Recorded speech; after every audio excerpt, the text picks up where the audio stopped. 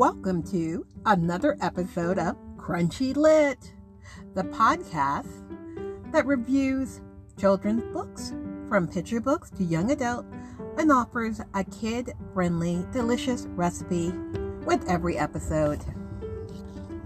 This episode will focus on a brilliant picture book called Icebreaker. This book is by Rosa Vina, and it's perfectly lovely. It's a story of Mabel, who's a homeless little girl in New York in the 1930s. Mabel's life could have ended quite tragically, but she is taken in by a kind family. And through their window, she discovers ice skating. She notices all the people sliding across ice, having a lovely time, and Maple wants to do it too.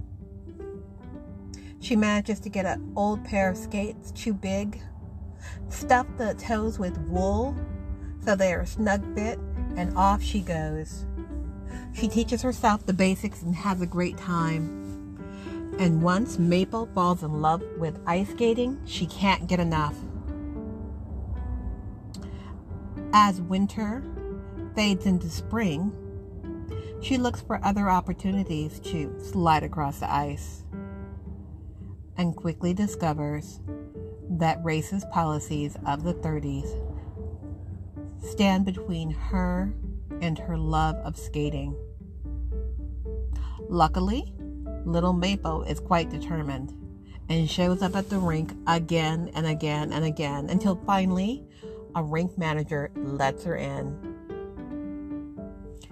There she is discovered by skating coaches who risk their livelihood to teach her the moves that she needs to make to be a great skater. She learns how to twist and turn and spin and spiral and dance across the ice. Well, this lights an even bigger fire for Mabel and enhances her dream to be on ice across the stage and across the world. And Maple does go on to have a career. She travels to Cuba and Mexico, and she even performs on television. Maple is living her dream and goes on to coach. And she focused her energy on coaching others of color and helping them even buy their first pair of skates. Maple becomes a force to be reckoned with, and she even convinces the Los Angeles Skating Association to allow skaters of color in for the first time.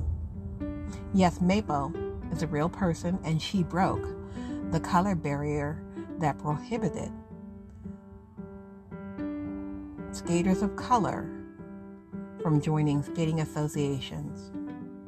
The artwork in this book, gorgeous. The book itself, very well written and enjoyable. And in the back, there are 2 pages of facts and information about the real Maple. So, if you're looking to be inspired or to inspire your child, you want to read Icebreaker by Rosa Vina. Check it out. I guarantee you'll enjoy it. All right, so now for a child-friendly recipe. Let's use leftover baked potatoes.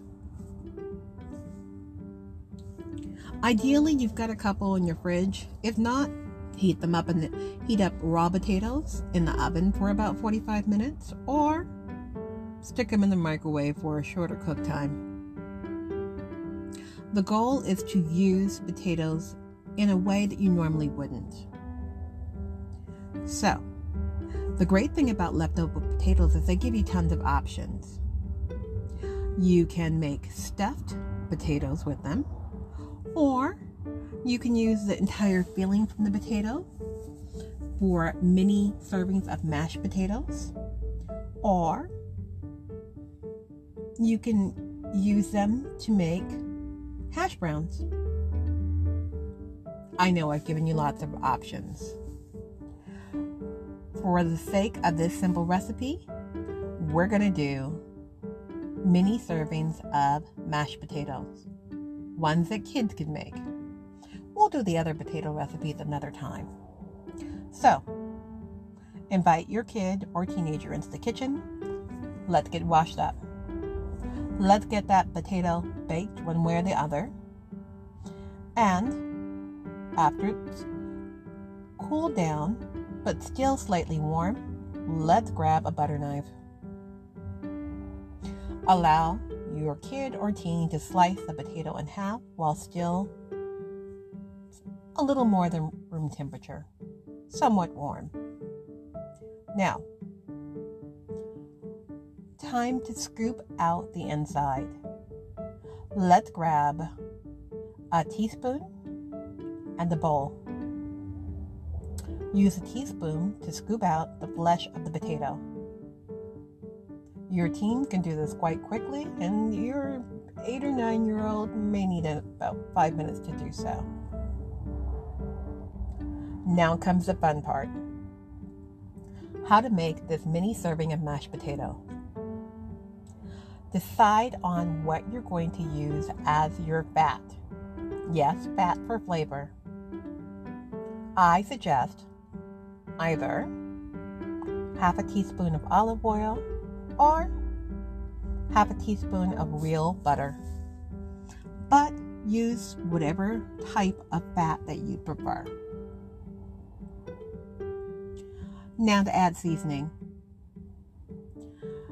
Encourage your child to smell the various seasonings that are in your seasoning cabinet or on your seasoning shelf.